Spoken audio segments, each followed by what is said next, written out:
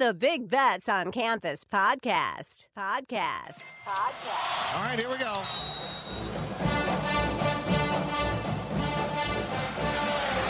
Spreading the court. 10 seconds remaining. They just got to throw it under the basket. It's the truth for the win. Gone. They did it. A miracle. Hutchins! Double order! Hit that one from the parking lot. Shock and awe in college basketball. It's not the size of the dog in the fight. It's the size of the fight in the dog. Welcome to the Big Bets on Campus podcast. I'm your host, Mike Calabrese. I'm joined by Tanner McGrath, and we're going to get into the 4 play-in games at UD Arena in Dayton, Ohio. You can't bet every game in March Madness unless you bet the play-in game. So let's get you off to a good start, get you in the black, build up a little bankroll so that you can throw your weight arounds on Thursday and Friday. Tanner, how are you thinking about the first 2 games that you're laying out, and really the play-in games in general? How do you go ahead and handicap these? Is there anything different from your usual methodology? Do you notice any trends year over year? How do you approach it? Nope, nothing different. I just come at it like I come at every other game. I like to look a bit at playing game history. I mean, Texas Southern played in this game last year, so that's something to consider. But other than that, nope, just handicap the game and bet it.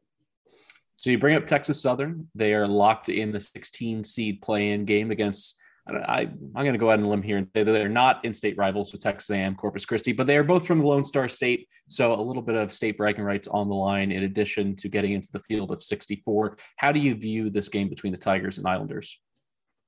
Well, Breeze, it sure does seem like everyone is hopping aboard the Corpus Christi bandwagon. They did go 9-3 against the spread as an underdog this season, and they've won 7 of their last 8, including a Southland title. For the Islanders, it all starts on the defensive end. They force a lot of turnovers, and then they try to get the ball out and transition, something they do at a top 10 frequency nationally per shot quality. That's going to be the key to this game because Texas Southern is an atrocious ball handling team. They're 353rd nationally in offensive turnover rate.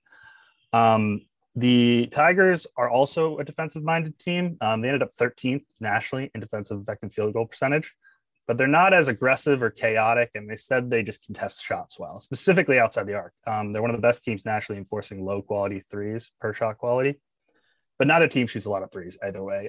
Both like to run their offense on the interior. They attack the rim. Like Corpus Christi, transition is going to be huge for Texas Southern. They want to get on the open floor and get the ball to its long wings. They're around 50th nationally in transition frequency. When they are in the half court, you're going to see a lot of pick and roll with a number of different facilitators. Texas Southern actually leads the country in bench minutes, so you're going to see a ton of different players. This is a good thing for the Islanders because Corpus Christi was top 50 nationally in pick and roll defensive efficiency and was second in the Southland. They're really good against that set. Texas Southern also crashes the offensive glass, although both teams do that very well. You're going to get a bit of a rock fight. These are 2 wildly inefficient offenses that tend to stall out in the half court. So I was looking at the under, but the problem is both teams want to run a lot, and we're going to get north of 70 possessions, so I'm just going to stay away. Instead, I'm going to back Corpus Christi with the points. It's about 3.5 across the market, got pushed down from 4. Their defense matches up well, and they are undersized on the interior, but I expect Steve Lutz to minimize those issues with his game plan. It's also super nice that Texas Southern is a putrid free throw shooting team. So if the game comes down to fouls, we're in a good spot to either stay inside the number or get a backdoor. Outside of that, I think either of these teams, whoever advances, probably gets blown out by Kansas. Texas Southern's size is probably better suited to stay with the Jayhawks. They have legit size in the interior with Gresham and Carl Nichols, but I don't like either going forward. I think you basically summed it up in the phrase rock fight. I think that is exactly what we're in store for here between the 2 16 seeds. You've seen some very ugly games over the years since they decided to expand to 68 teams and allowing these head-to-head. I don't love the fact that, you're an automatic qualifier, then you have to play a game to get into the field of 64. That being said, if they had to pick some teams, these 2 in particular are not exactly begging to be in a showdown against a number 1 seed, but that's what's going to happen. One of them's going on to play the Jayhawks, and I agree. I think they're going to get fed right into the wood chipper. Just to keep, this consistent, keep everything online, I'm going to say with my 16 seed matchup, which is Wright State, the Raiders playing against the Bryant Bulldogs. I'm not going to pick a side here. I'm going to go right for the total. because I think over 153 is begging to be bet. Let's start with Bryant. Peter Kiss, nation's leading scorer, over 25 points per game. He's also just gone nuclear in the last 10 games, close to 30 points per game. In addition, he's, that rising tide lifting all of Bryant's boats up to 83 points per game in their last 10. They're 14th nationally in rim or three-point rate. 89% of their shots either come right at the rim or from three-point range, which is great from analytics perspective when you're looking to push that number over the total. Speaks to their efficiency. And then on Wright State's side, if they do get in a shootout, can they keep up? Absolutely. They have a legit big three. You got Tanner Holden, you got Grant Basile, and Trey Calvin averaging close to 44 points per game. It's a trio. Love that. According to shot quality, they're the fourth most efficient team when they do get to the rim, so they finish. And really, if we're talking about an over, I don't want to run into a team that wants to play slow. I don't want to run into either side, playing good defense. Both these defenses are not good. Bryant's 218th in adjusted defensive efficiency. Wright State, 262nd. So really it just comes down to pace. Bryant is going to want to play super fast, 7th in adjusted tempo, according to KenPom. And I think what's going to happen is Peter Kiss has been waiting for this moment really his entire career to have the center stage, to put up a huge game. I wouldn't be shocked if he went for 40. I think he's going to set the pace in this game. Wright State's going to fight to catch up. And because of that, I think they're going to blow by this 153 number. What do you think about these two teams? I know these are some squads that you've watched this year. I think Bryant is probably due for a little bit of positive regression on the offensive end. They actually have gone under in 4 straight games. Yeah, I like to play. I love Tanner Holden. He's a great look for Tanners everywhere. And Bryant played really, really well down the stretch. So I'm going to be on the over with you. Awesome. All right. How about your playing game between 2 11 seeds in Dayton? Rutgers versus Notre Dame. Rutgers was a buzzsaw at home, but outside the rack or Jersey Mike's Arena, the Scarlet Knights melted. There were 4-9 straight up away from home this season. That included losses to UMass, DePaul, Penn State, Minnesota, and Northwestern. So I ask, how will they perform in a neutral court setting? Iowa dropped 1.24 points per possession in the Big Ten tournament matchup, a convincing 10-point Hawkeye win. But Iowa's rolling right now, so I'm not sure if that's really telling of anything. The recipe for Rutgers is always the same. If they play good defense and they run the offense through Ron Harper Jr., the Scarlet Knights can beat anyone in the country. But I feel like so often they get away from that. They get caught up in Geo Baker mid-range fadeaways or Paul McKay assist numbers. And yeah, he dishes out tons of assists, but Harper needs to be the guy. During that stretch at the beginning of last season, when Rutgers started 7-1 and we were all thinking Rutgers was the best team in the nation, Harper was scoring like 26 points a game. Then he got hurt and everything went to hell. If Cliff Amori can outplay Atkinson and Nate on the interior, I think Rutgers can win this game. But I'm not super duper confident in that happening. And Notre Dame's defense is really efficient, especially at the rim, where they're 13th nationally in defensive efficiency per shot quality. So I'll most likely find myself on Notre Dame in this spot. And looking at the market, all of the money is coming in on Rutgers, which honestly makes me like them less, considering the line is starting to move the other way. Whoever gets past this, though, I love against the spread and straight up against Alabama. The Tide have been inconsistent. They're high variance. They just are downright bad at worst. They have a 12-12 record since the Gonzaga win, and the defense has just been poor. So I'll bet Notre Dame here, and I'll bet whoever against Alabama moving forward.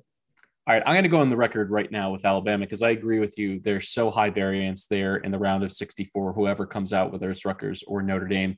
Here's what I'm going to do. There's a middle on this bet that you could drive a Mack truck through. I don't care. I'm going to go Alabama minus 10, get the juice on that. And then I'm going to go ahead and flip it around and take Notre Dame or Rutgers minus 10 with a huge payout, because I just don't see it being a game that is, 1 or 2 possessions. Either Alabama's threes are falling and they just blitz whoever they're playing, or they shoot their way right out of the game. So that's how I'm going to play that individual game in the round of 64. Thank you. I think it's a good angle. Listen, there's a few teams in the SEC that are Jekyll and Hyde, but really none more so than the Crimson Tide.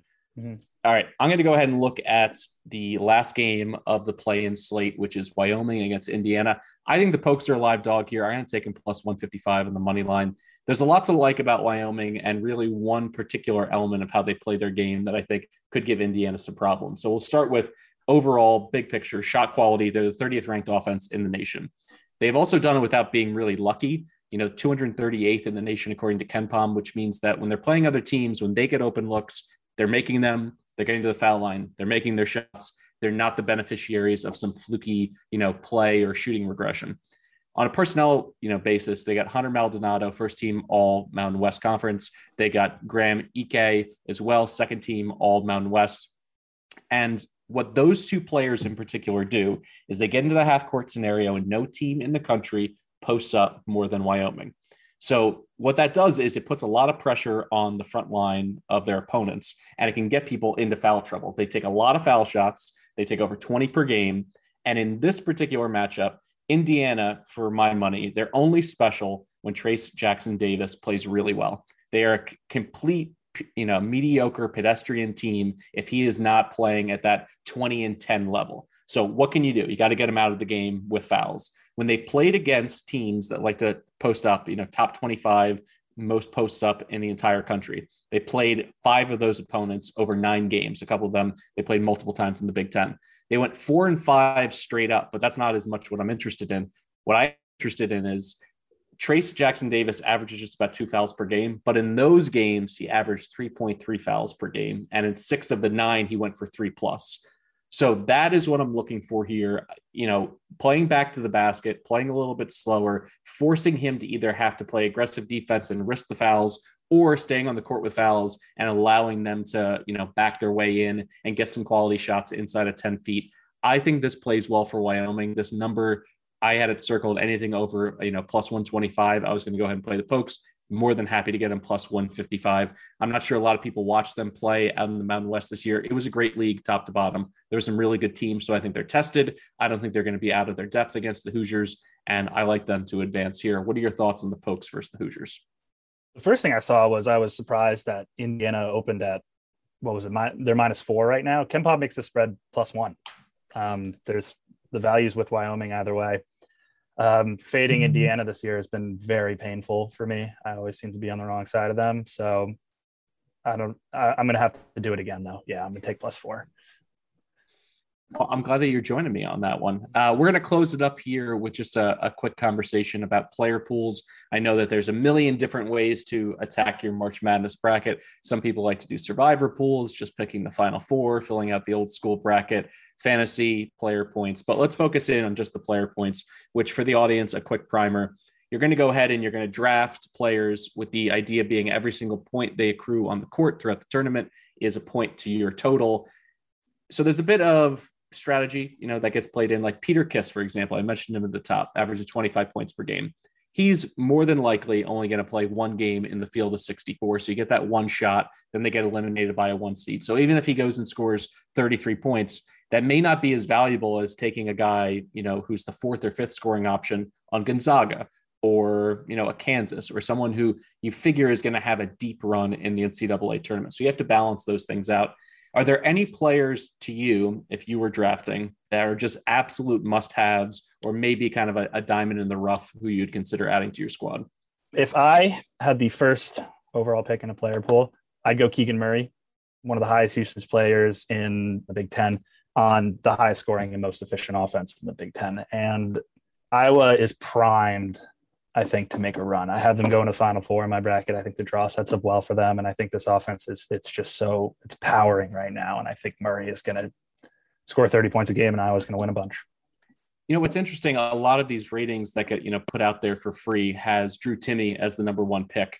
And I'm always a little bit leery of grabbing those bigs who may get into foul trouble or may have some issues with, double teams on the low block. That's why if I was, in possession of the number 1 overall pick, I would probably go with Chet Holmgren, just because I think this is an opportunity not only for him to carry them at times, but it's a showcase for him to be a lottery pick. Is he really a top 10 guy, with his frame and things of that nature? And because he can take you out to 30 feet, there's only so many things defensively that you can do.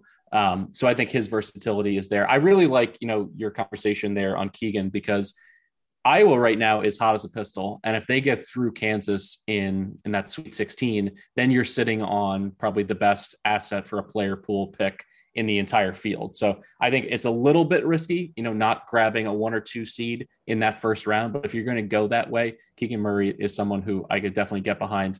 One final thought on this. Jaden Ivey is a player that most people would say is probably a top 15 pick in a player pool scenario like this. I'm worried, coming out of that Big Ten tournament that he's banged up. He took a really hard spill in that game. And Purdue, not only do I think they should be on upset alert against Akron, they're also going to be playing against an Akron team that wants to really slow it down. So you could potentially get burned in two ways in the first round, which is playing a game in the low 60s with a guy who's hurt. So Jaden Ivey is just someone I, may want to steer clear of, at least from a pick at the 10 to 15 level in your draft. I also don't like Purdue's draw at all. I think that Virginia Tech's going to give them a lot of issues. For Tanner McGrath, I'm Mike Calabrese. This has been the Big Bets on Campus podcast. We just did a quick overview of the play-in games. If you're looking for our massive 64-team preview with every single gambling angle covered, it's going to drop late on Tuesday night. We're in the process of cooking it up right now, hitting the airwaves late Tuesday night into early Wednesday morning, so check that out.